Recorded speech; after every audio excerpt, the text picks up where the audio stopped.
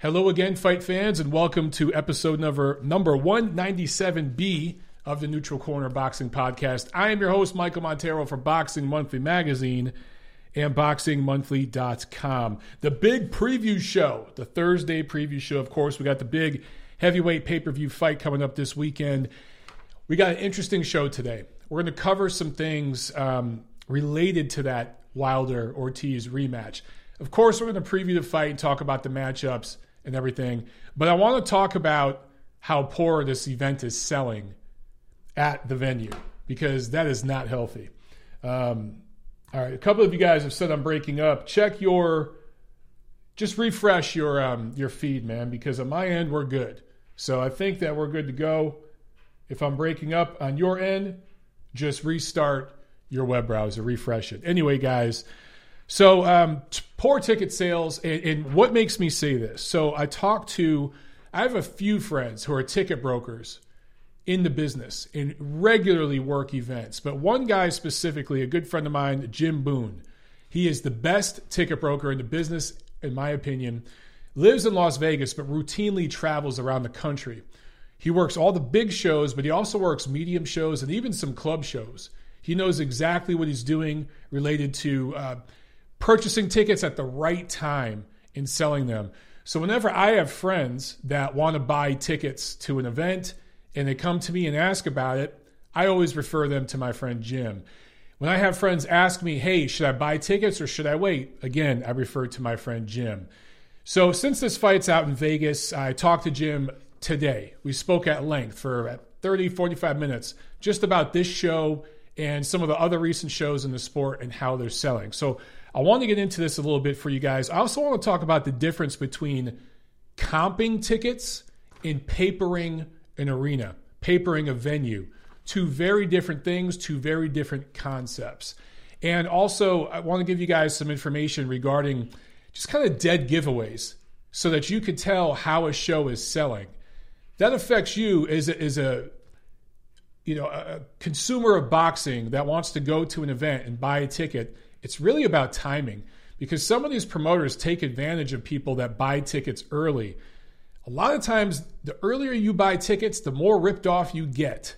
And that, of course, hurts you in the pocket if you're going to several fights a year. So we'll talk about that in a second. Real quick, guys, of course, as always, go ahead, hit the like button if you're watching live on YouTube. Spread the word about the channel, about the video, post it on your social. If you're listening on iTunes, Spreaker, SoundCloud, Spotify, iHeartRadio, wherever, later on to the audio podcast version, same thing there, man. Drop a rating, a like, a review. The best thing you can do to help me out is just spread the word about this show and about this channel. Also, if you want to help out in any way monetarily, we have a Patreon page, patreon.com/Montero Unboxing, and you can help out watching live right here on YouTube with Super Chat pledges, which will get your question bumped up, and I'll get right to it live on the show. Montero Unboxing t-shirts are sold out. We are all out of them, so I have to re-up a new order for 2020. Also, updates on the studio. We just finished painting it today. We're putting in carpet next week. It's getting so close to being done. I can't wait. I know the echo on these videos and these podcasts over the last 6+ months has been driving you guys nuts. I apologize for the audio, the lack of audio and video quality. That will be changed and upgraded soon. I promise you guys. In fact, I'll post some photos of the studio, the latest and greatest, on my social media in the coming days, okay? But yes, next week, we're going to start putting in carpet. I went out and bought everything yesterday. We finished painting and sealing everything today. I'm telling you guys, it's finally coming together. Okay, some quick news and notes items, and then we're going to get right to this Wilder-Ortiz rematch, lackluster ticket selling situation. So Sergey Kovalev was supposed to have his trial for felony assault charges. That was supposed to be this month, I think this week even. That has been postponed to January 6th. Why? Probably because the authorities in California want to chill for the rest of the year. I don't know. I honestly don't know. They pushed it till January. So at least he will be a free citizen for the rest of this year. We'll see what happens in January. Also, a fight came together for January 11th. Man, next year is getting off to a good start. We already have a couple of fights lined up for early next year, but this one on January 11th in Atlantic City on ESPN between Jesse Hart and Joe Smith, that's going to be a fun fight. You just look at it in terms of styles, and both guys need a W like yesterday. So that's going to be a fun fight, a good matchup, and that fight truly belongs in Atlantic City. Joe Smith is from Long Island. Of course, Jesse Hart from Philly. Boom, you meet right in the middle in AC. That's going to be a lot of fun, man. Okay, but let's talk about Wilder Ortiz. So these tickets were grossly overpriced. Now, I talked to Jim Boone earlier today, and he was telling me he's worked every major show going back well over a decade in Las Vegas and across the country. You know what I'm saying? And he was telling me that the tickets for this fight, so like average seat tickets, I'm not talking about ring sides, I'm not talking about nosebleeds, I'm talking about a good average seat in the middle of the arena, right around $1,500 or so. He was telling me, just comparing it to a lot of the Mayweather fights, other than Mayweather-Pacquiao and Mayweather-Canelo, he was saying, man, this might be the most expensive fight in terms of the pricing up front that I've ever seen, including all the other Mayweather fights, Mayweather-Guerrero, Mayweather-McGregor, all the Mayweather fights, even a lot of the Canelo fights and Pacquiao fights. The pricing for this event was way just bloated out beyond any reasonable means. Now, why did this happen?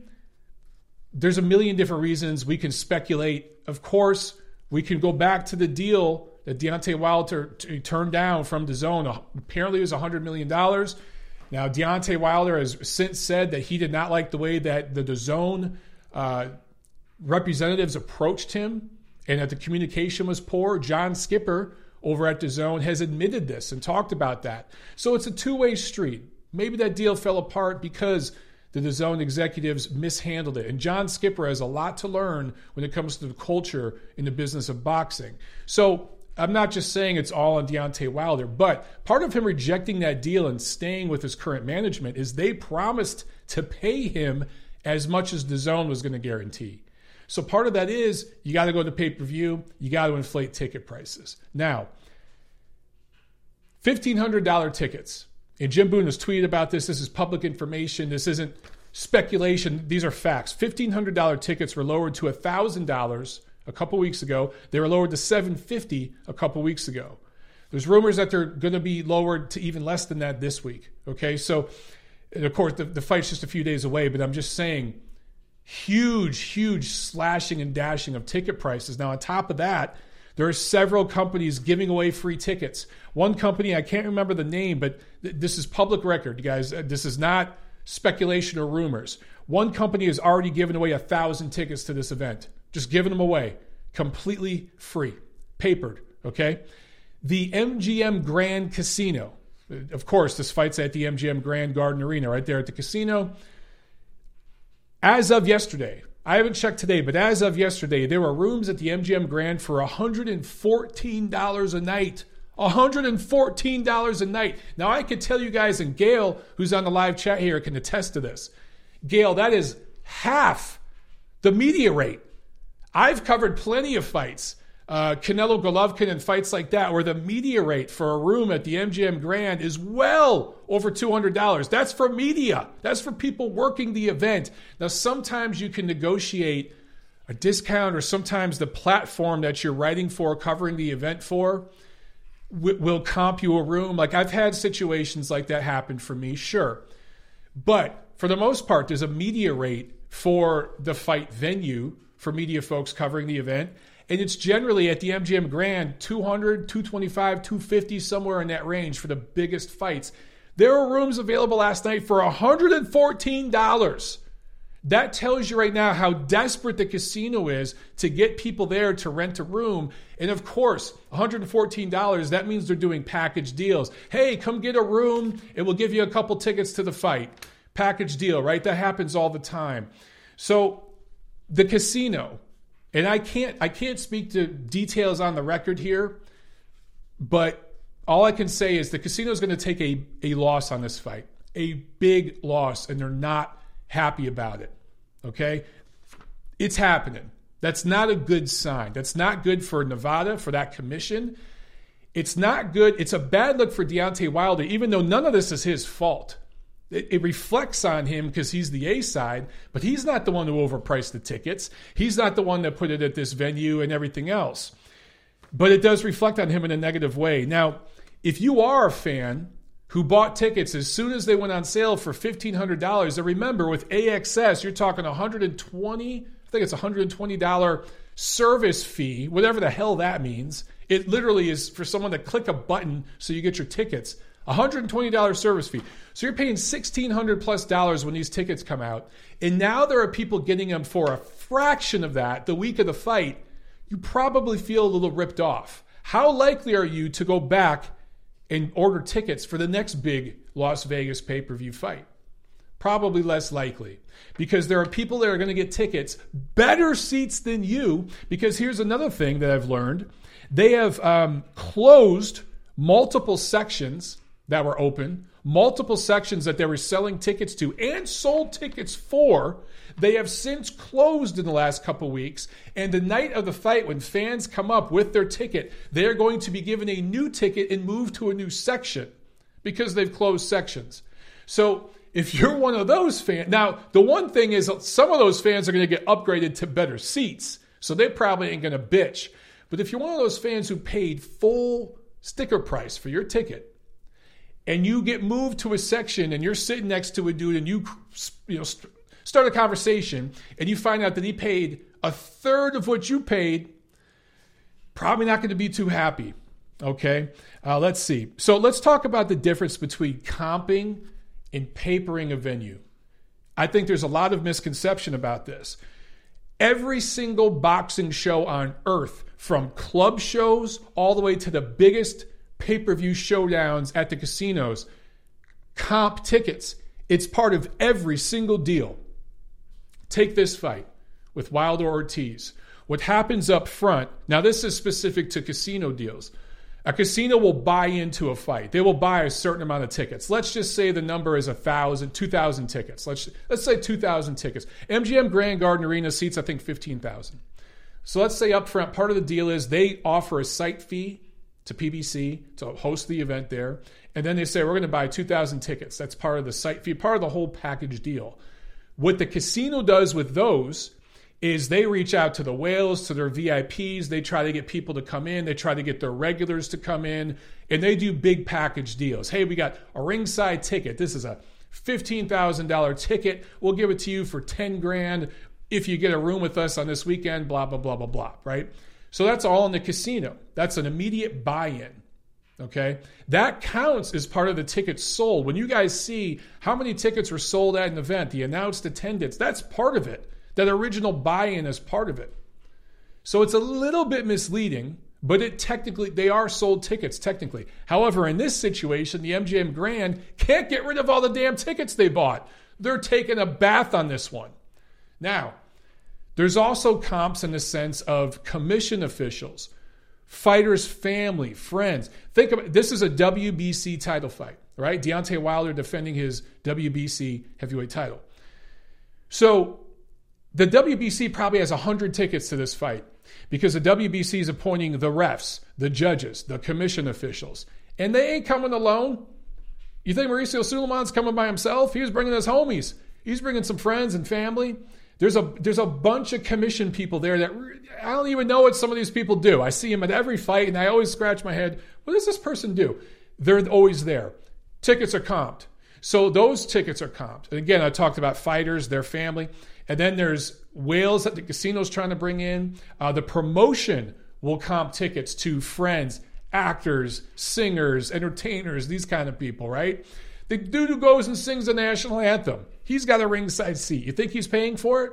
That dude who's coming to sing the national anthem, you think he's coming there by himself? He's bringing his wife or his mistress or his hooker for the night. It is Las Vegas. All these tickets are comped. That's part of every show. Top Rank does it. Golden Boy does it. PBC, everyone, Matchroom does it. It doesn't matter if it's in Las Vegas, in London at the O2, or if it's a club show down the street in your city. If you live in Tulsa, Oklahoma, and there's a club show with 500 people there, several of those tickets are comped.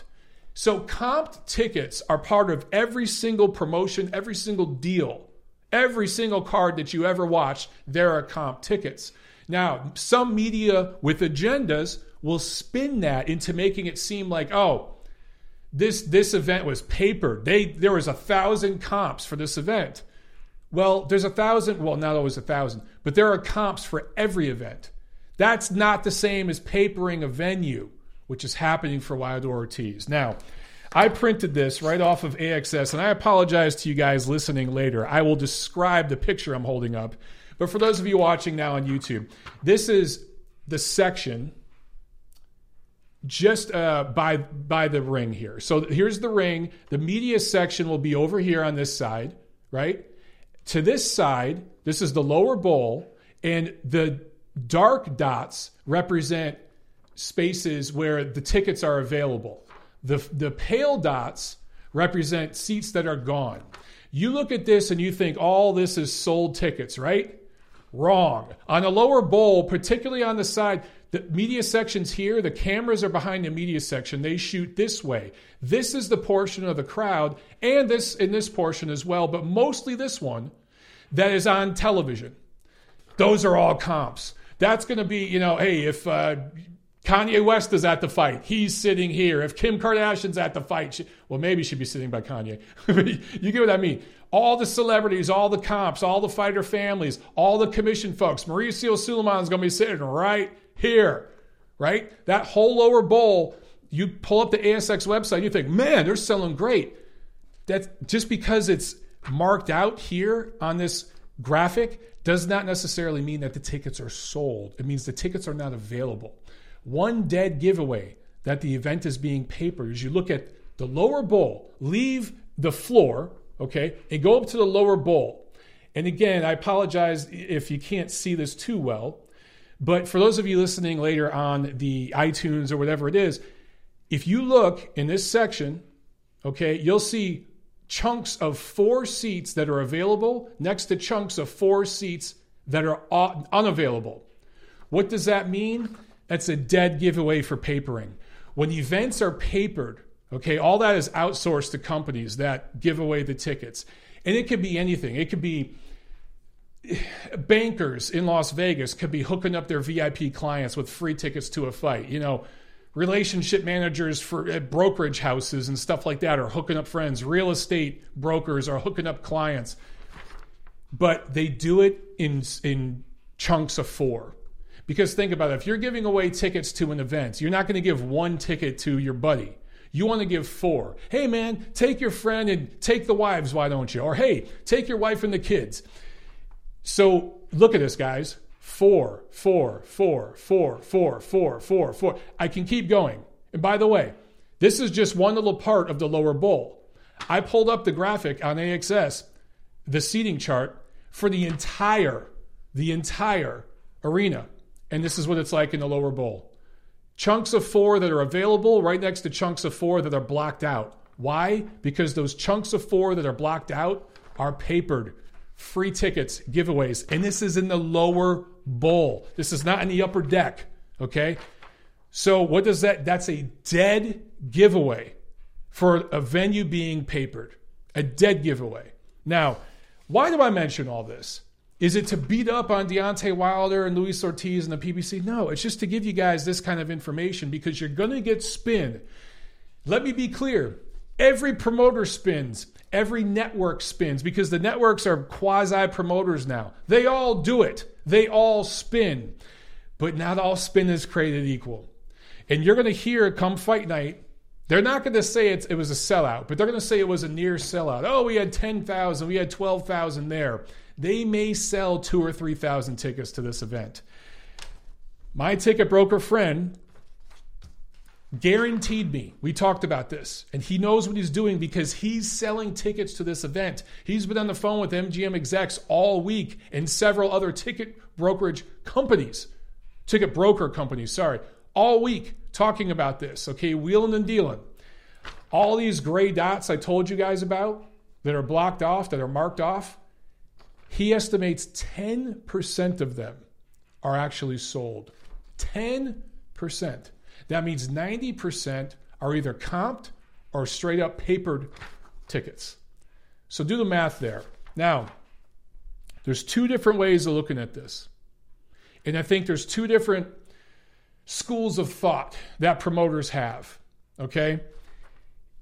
In this situation, if you sold 2,000 tickets at $1,500 right up front to people who were eager to see this fight, let's just say 2,000. I'm just brainstorming here, okay? I don't think it was that many, but let's just say that's $3 million. And now maybe you sell 2,000 more at $750. You bring in another $1.5 million. You sell another chunk for $250, $500. You bring in another $500,000. That's $5 million. And the thought is, well, we're gouging the shit and taking advantage of these fans up front. We're hooking up some friends with discounts at the end, and we're giving a bunch of dudes free shit the week of the fight. But because we got that buy-in up front, we're pulling a $5 million gate versus other promoters that sell 10,000 tickets for $50 a pop. Which includes some comps and everything else, may not do exactly $5 million, may do less than that, may do a smaller gate. An example of this would be when Tyson Fury fought Tom Schwartz recently, right? That was supposed to be Canelo Alvarez's date in Las Vegas. Golden Boy Promotions had the venue, T-Mobile Arena, secured. MGM execs owned T-Mobile Arena, so that deal was all bought in. They were good to go. Canelo screwed it up and Golden Boy screwed it up because they could not secure the Sergey Kovalev fight the weekend of Mexican Independence Day. So everyone's standing there holding their dick in their hand. Top Rank kind of came in and said, hey, we'll come. We got a fight with Tyson Fury. We'll put it in there. We sure as hell ain't expecting this sort of price, though. You guys are going to have to work with us, but we'll come in and save the day. So they came in and they put on the fight with Tyson Fury and Tom Schwartz. An absolute shit fight. But here's the difference. Instead of having the whole arena open, T-Mobile Arena is like 20,000 people. They sectioned it off. They seated it, I think, for about 7,000, 8,000, maybe 9,000, something like that. More than half of it was completely blocked off because they knew it wasn't going to sell that. But for the sections that they left open, for what they planned it for, the seating chart for that fight sold at about 95%. How do I know that?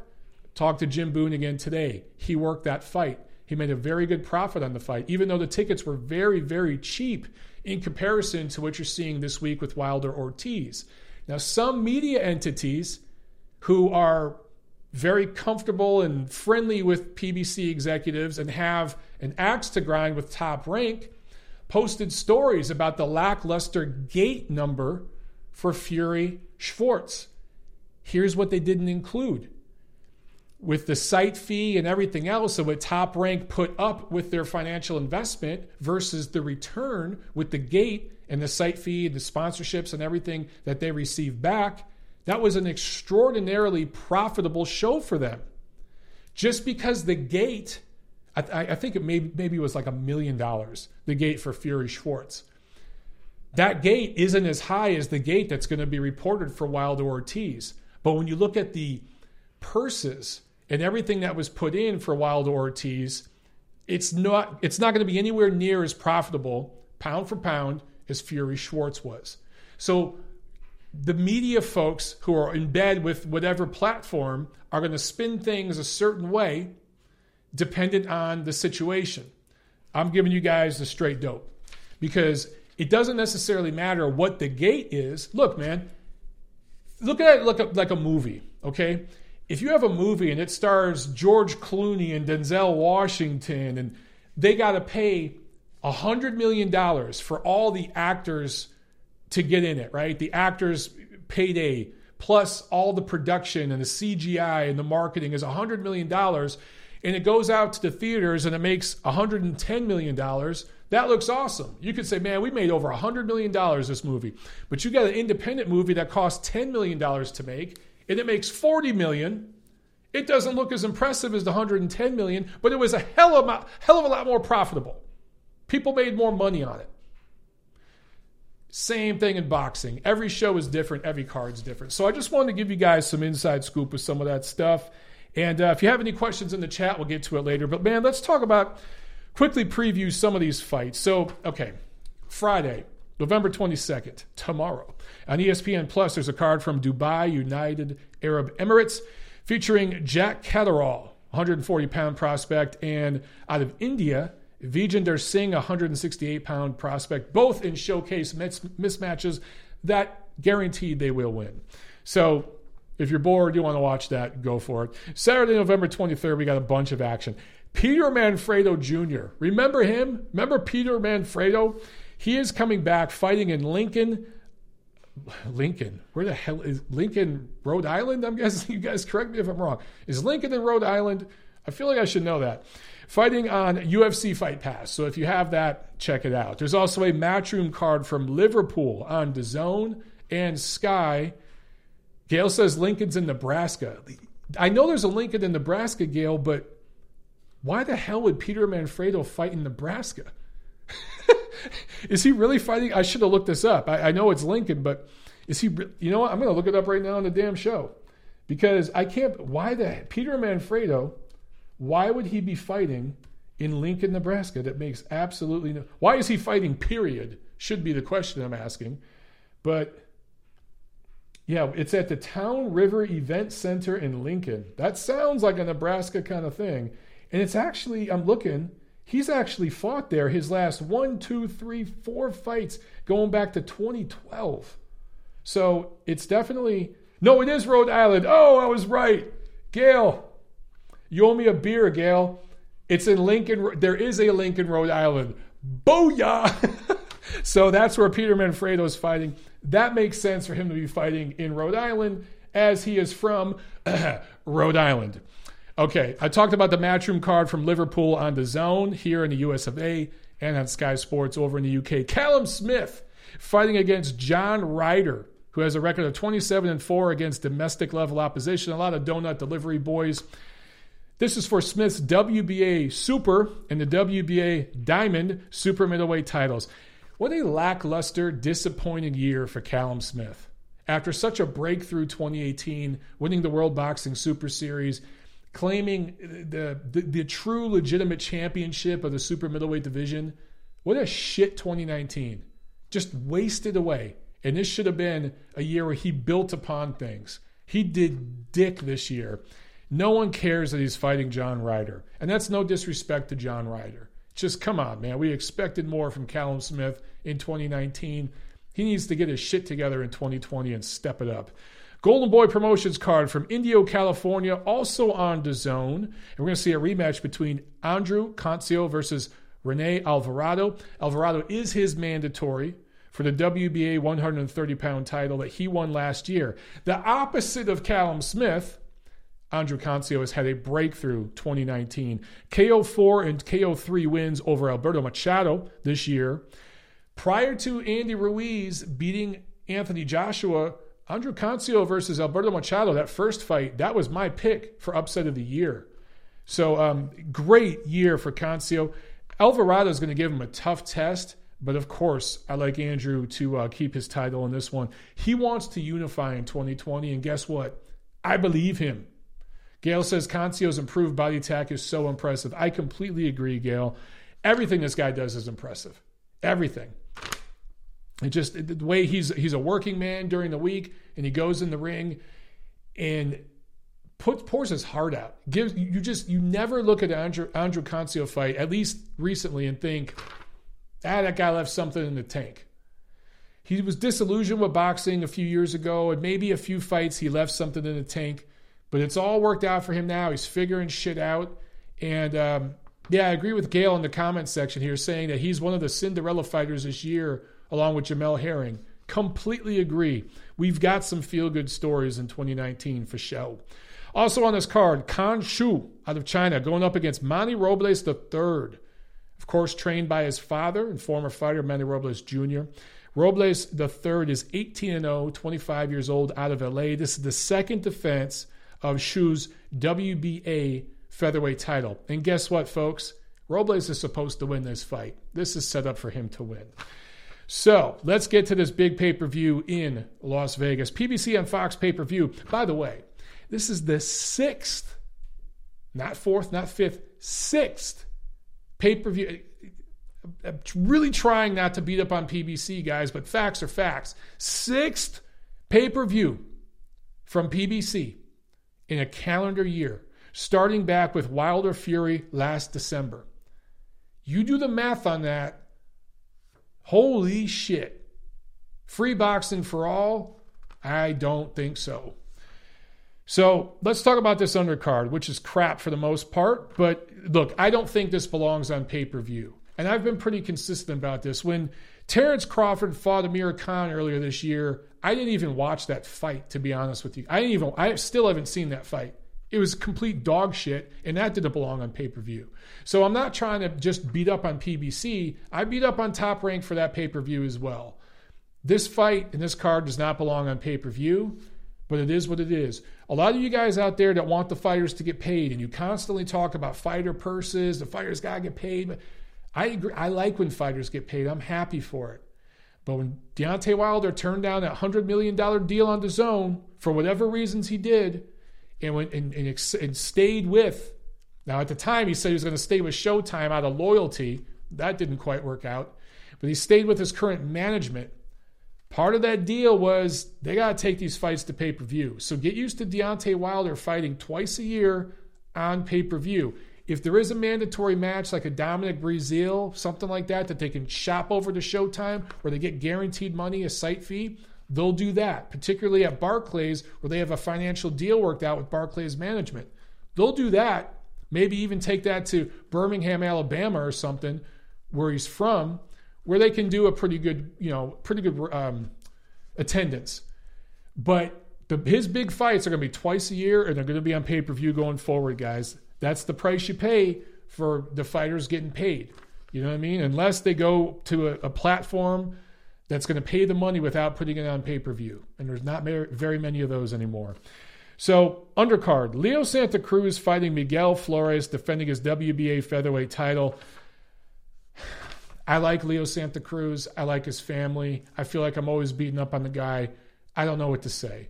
You know, look, since the Frampton bouts, which, by the way, he owes Carl Frampton a rubber match. He never kept his word on that. That was kind of slimy and shitty. But since those fights, he's fought Chris Avalos, an Abner Mares rematch, a one-eyed Cyclops Abner Mares rematch, Rafael Rivera, and now Flores. Flores, by the way, 2 KO losses recently, including a loss to Chris Avalos. He's fought twice since those 2 losses to Journeyman.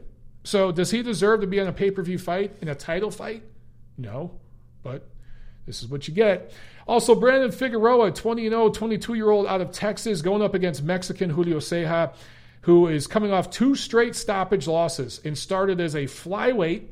This is the first defense of Figueroa's WBA paper junior featherweight title. So this is set up as a knockout win for Figueroa, and the WBA is going to get their 3%. Good for them. Also, co-main. Actually, on paper, this is a good fight, but Luis Neri, 30-0 out of Mexico, going up against Puerto Rican Emmanuel Rodriguez. Now, normally, if you told me this fight was happening a year ago, I'd like the matchup. I really, really would. Here's the issue. Rodriguez is coming off a KO2 loss to Naoya Inoue in May. The last time he fought was in May, and he was blown out in 2 rounds and stopped, devastatingly knocked out. And now he's fighting Luis Neri for a title. Actually, I think the title's gone, so correct. Sorry about that. But does Emmanuel Rodriguez deserve this fight? You're probably going to see another huge one-sided beating. By the way, this is the 3rd straight pay-per-view undercard fight for Luis Neri. 3rd straight. So, since getting with new management, doing his thing with PBC, he's been under the radar fighting on pay-per-view undercards. I'd love to see him fight Naoya Inoue. I'd love to see that fight. That's a true number 1 versus number 2 matchup in that division. We all know it sure as hell ain't going to happen. Probably ain't going to happen. Now let's talk about this main event. Deontay Wilder going up against Luis Ortiz once again, about a year and a half removed from their first fight. Ortiz is listed as 40 years old. He's technically listed as a few months older than me. I look pretty good for my age. Most people would say I look younger for my age. Luis Ortiz, I don't know. Is he really 40? I know I look a hell of a lot younger than him. Sam says he's 49. We were talking about this actually with Tiffany. We were eating dinner. And we were talking about how people used to look older back in the day, and people are looking younger today. So the way I describe Luis Ortiz is that he is a 1970s 40, and I'm a 2019 40. But yeah, when I look at me and I look at Luis Ortiz, we don't look the same damn age. Anyway, he's listed as 40 years old. This is, of course, the rematch for Wilder's WBC heavyweight title. So, when this was originally signed, I thought, man, this is probably going to go rounds. Because Wilder, for the most part, for most of his defenses, hasn't been particularly dominant. Even against like Szpilka, Duhaupas, Gerald Washington, a lot of those fights went rounds, and he lost rounds in those fights, right? But also Ortiz, I saw Ortiz in Los Angeles at the Spence Porter fight. Saw him walking around during fight week because they had a press conference, and he looked good. I was like, wow, he has stayed in shape between fights. He didn't really blow up in weight this time. He's absolutely looking ripped. This is the best physique he's ever had. However, I really think Deontay Wilder learned a lot in that first fight with Luis Ortiz. Gained a ton of confidence, getting so badly hurt. I can't remember, it was the 5th or 6th round. Coming back from that, showing tremendous heart and stopping Ortiz. Now, I've talked about the medical issues facing Ortiz and how he wasn't even cleared to fight by the New York State Athletic Commission until the day of the fight. They flew in Charles Martin on standby a couple days before in case Ortiz didn't get medically cleared. Yeah, I talked about that in the past. Still, learning lesson for Wilder, passed the test. And then even more than that, the 12 rounds with Tyson Fury. I think he learned so much in those 12 rounds that he is an improved fighter. He has really found his stride. His confidence and skill set, all of it has come together, and it's at its peak form. This is a peak Deontay Wilder. How long will this peak last? Who knows? It might last just this year. 2019 might be the peak of Deontay Wilder. Maybe it lasts for 2 or 3 more years. Hamed brings up a good point. Wilder has only fought 1 round this year. That is a great point. That is a very good point. However, I don't think that's going to hurt him here. I do expect a little bit of rust early on. I think that Ortiz will have moments early on, but age matters and health matters. The guy's health is not the best. I think that past the 3rd or 4th round, the middle rounds, Wilder's going to find his range and start landing the right hand. I think Wilder gets him out of there this time. Only Wilder doesn't get hurt in this fight. I think that he boxes smart early on. I think he drills some right hands in there in the middle rounds, slips in some hooks and those awkward, crazy windmill punches, and I think he gets Luis Ortiz out of there in 6-7 rounds. That's what I see. So that's my official prediction for this fight. That's what I see. Now let's get to a couple of questions here, guys. A couple of comments, questions, and then we're going to cut it off. Gail says that she's calling a KO6 for Wilder. She agrees. Goodfellas Pulp Fiction is asking, what are Deontay Wilder's keys to victory to beat a prime Larry Holmes? Goodfellas, you always ask these questions. I would say his keys to victory against Larry Holmes would be to pray. Because I think a prime Larry Holmes jabs the shit out of Wilder and stops him late. Let's see. Hamed says Wilder is a favorite, but he thinks it's slightly more competitive than people say. Okay. You know what, Hamed? That's fair. Look, man, you go back to Inoue and Donaire. People thought that was going to be a blowout. I saw something there, and I thought it was going to be a distance fight that was competitive. I thought Donaire would have moments. It played out that way. it's very, very possible this could be a very competitive fight that goes the distance. It wouldn't blow my mind. It absolutely wouldn't blow my mind. I just tend to think that Ortiz will have moments in the early rounds, and Wilder will start to land the power in the middle rounds and get him out of there. I just don't think Ortiz's punch resistance is going to be any better than it was last year. Just don't see that. Ryan Billingsley says, rumor has it Ortiz was a sparring partner for Ali. Yeah, for Ali back in the amateurs. Tommy Boseo asks, what are my thoughts of Jose Ramirez fighting Victor Postal in China? Look, Victor Postal is a good quality prize fighter. Jose Ramirez just fought Maurice Hooker. So I'm not going to say he deserves an easy fight. Victor Postal is no easy fight. But I like this. I like that he's going and fighting on the road. I like that he's fighting another good, seasoned, veteran opponent. It's only going to make him better. I favor Ramirez to win, and Postal will have moments in that fight. But I favor Ramirez to take that W, and I want to see him and Josh Taylor fight next year.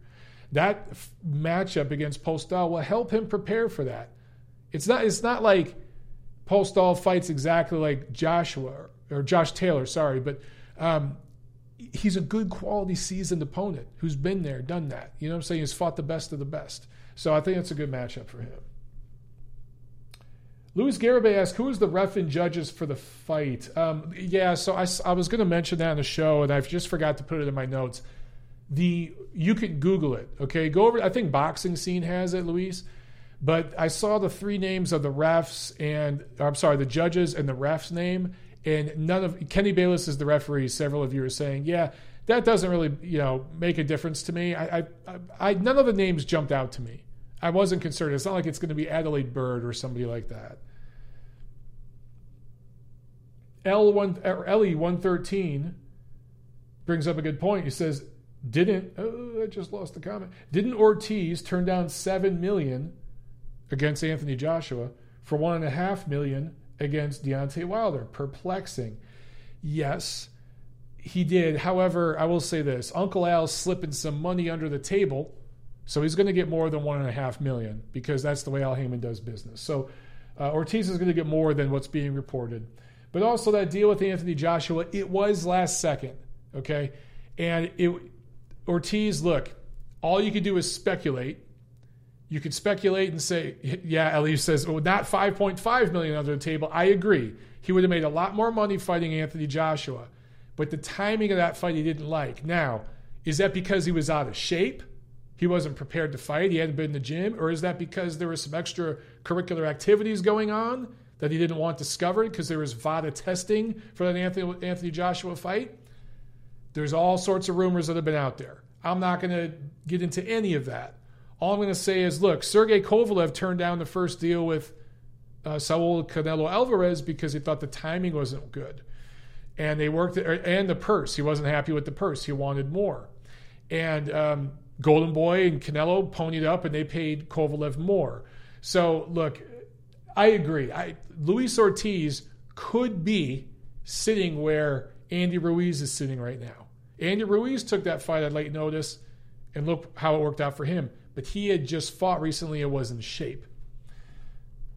Anyway. John Udon with the Super Chat pledge. Thank you so much, John. I appreciate it, brother. He says, besides his power, what strengths and weaknesses do you see in Inoue? So, a strength that I see in Inoue that I like is upstairs, downstairs, lefts, rights. He does all the punches. He's not just a headhunter. He definitely goes to the body. And Donaire had moments in that fight in the early rounds and even a couple of the later rounds. I want to say it was like the 8th, 9th round. And it was the body work. Remember, it was a body shot that dropped Donaire. So I really like that from Inoue. Weaknesses, defensive liabilities. Moves in straight lines, doesn't move his head. Doesn't get under shots well. Doesn't dip and slide and roll with shots well. Uses his feet to kind of get out of range. And that works for some guys. But with certain styles, that's going to cost him. I can't remember who. I think he fought Antonio Nieves here in America. The one time he fought here in America. And I was ringside for that fight. And I saw those flaws in him right then and there. He's fixed some of them. He's gotten better. He's certainly gotten much better with his offense. He was very one-dimensional the first time I saw him up front. Well, the only time I saw him up front. So he's improved the offensive variety. He's got to work on the defense and moving his head. I think it'd benefit him greatly to come out to LA for a couple of training camps and spar with the guys out there. That would really, really benefit him. He's not going to do it. At some point, he's going to move up in weight enough, and that lack of head movement is going to cost him. It is. He's not going to retire undefeated, and he's going to get stopped at some point. It's going to be a while from now, and it's going to take a special fighter to beat and stop him, but it will happen. Timestamp this shit. It will happen. Hercules asks, how is Ortiz's blood pressure? Look, he's in a lot better shape this time around than he was for the first Wilder fight. He's in the best shape of his career. So his blood pressure probably isn't as good as you or I's, but it's probably the best it's ever been in his career. Nurkin asks, what do I think is next for Canelo? Billy Joe Saunders. Sorry, don't shoot the messenger. Probably Billy Joe Saunders. I hope it's not, but probably Billy Joe Saunders. Gail says Canelo will fight Callum Smith. I hope you're right, Gail. If it's Callum Smith, cool. And maybe, you know what? I'm starting to wonder if Callum Smith, his management sees something in him, and that's why they've pulled back after 2018, and they're going to cash out against Canelo next year. I'm getting curious. If the next fight we see early in the spring is between Canelo and Callum Smith, especially if it comes to Vegas, that's a cash out. Harrison Property with the super chat. Thank you so much, my man. And he says simply, thanks for another great episode, Mike. Well, thank you for the support. I appreciate it. Deluded Dwyer has Ortiz by first round stoppage. All right, Double D. You're on the record. Yeah. You keep on trolling, my man.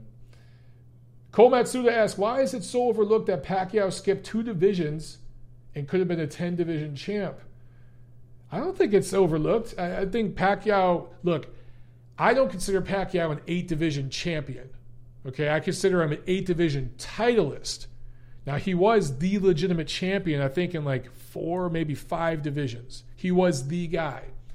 But that one title that he won against Antonio Margarito at a catchweight, that was complete and utter bullshit. That was not a junior middleweight title fight. I don't give a damn. So you can't pay attention to all the titles. You know what I'm saying? They're not all created equally. There's gray area in between the black and white. There's fine print that you got to decipher. And that's why you guys come to people like me to talk about that shit. But, I just don't consider that win over Antonio Margarito a title-winning effort at junior middleweight. There are far better junior middleweights competing at 154 at the time. However, Manny Pacquiao is a once-in-a-generation talent, obviously a first-ballot Hall of Famer. And look, man, he's going to fight Errol Spence next year. He's going to fight Mikey Garcia and Errol Spence on Fox pay-per-view. It's going to be Mikey Garcia in the spring, Errol Spence in the fall. If he wins those 2 fights, he's in the conversation of pound for pound, all-time great, maybe top 5, top 10. He's already in the discussion. Pound for pound, there have been plenty of historians that rate Manny higher than Floyd, even though Floyd beat him. Because it's not always necessarily about that matchup, Floyd beating Manny. It's who accomplished more, who did more. Now, I'm not necessarily saying I agree with that. I'm not necessarily saying I disagree with it. The jury's still out, man. Manny's career is still playing out. But he's obviously an all-time great. Obviously, one of the best to ever do it. And we were specialists. It was special just to be witness to that dude and see him and be around him. Seriously. Ozzy asking, I don't know who Dwyer is. I know Dwyer's a YouTube guy. He's a boxing fan that has a YouTube channel, right? Correct me if I'm wrong. I don't think he's a writer or a press guy or anything. I think he has a YouTube channel, and he does a good job predicting fights, right? I don't know him personally, but that's... John Uden asked, Mike, with Jaime Munguia, moving up to 160, has he vacated his WBO belt at 154? I don't know if he's officially vacated yet or not, but once he fights at 160, that belt will be gone. So it'll be opened up next year. And he's fighting, The Irish guy. Oh, why can't I think of his name right now? Spike O'Sullivan. Munguia loves beating up on Irish dudes. I don't know. Sports Talk with Troy says Dwyer focuses on betting on fights. Okay, that's cool. I don't gamble. I don't bet. You know, I probably could make a lot of money doing it, but I just don't want to go down that road. Growing up around some of the wise guys I grew up around in my old life, I saw a lot of lives get ruined with that shit. Same thing with drugs. I'm a total nerd with drugs. I'm anti-drug. Unless you consider alcohol or caffeine a drug, those are my two drugs. But I don't even smoke weed, man. I don't mess with drugs. I don't gamble. I just saw that shit fuck up too many lives in my childhood, growing up in the neighborhood I did. And, you know, seeing the lives that changed. So I just don't mess with it. Silvio Silcon asks, any news on Errol Spence's health? So I do have some news, nothing on the record, but I can confidently say that Errol's doing just fine. He's keeping a low profile, but he has been seen out in public in Dallas. There have been some posts on like Snapchat and stuff like no tweets, no Instagram shit. But he's doing fine. His grill's a little messed up. He's got some facial scars. Other than that, he's fine. He'll be back in the ring sometime in the spring, March, April next year. On that note, guys, we're gonna tap out here. We're gonna take a knee, and we're gonna retire in the corner. We've been going here for over 50 minutes. I hope you guys enjoyed some of the information on this show. I hope we didn't ruffle too many feathers. And for those feathers I did ruffle, Andre Smith says, I'm a fireman. Thank you. I appreciate it. So are you. We're not scared of the flames. We go into the fire. Anyway, for any feathers that I did ruffle, please understand I'm doing it for the betterment of the fans, to educate people so they know what they're getting into. I'm not doing it to diss anybody. I'm not doing it to play favorites. I am always, 100% of the time, going to look out for the interest of the fans and the fighters above all else. That's why my phone doesn't ring before others. That's why other people get phone calls and get gigs before I do. That's why I stay an independent operator, because I like to tell the truth. I get to sleep good at night. All right, guys. Peace out. I'll see you at the fights.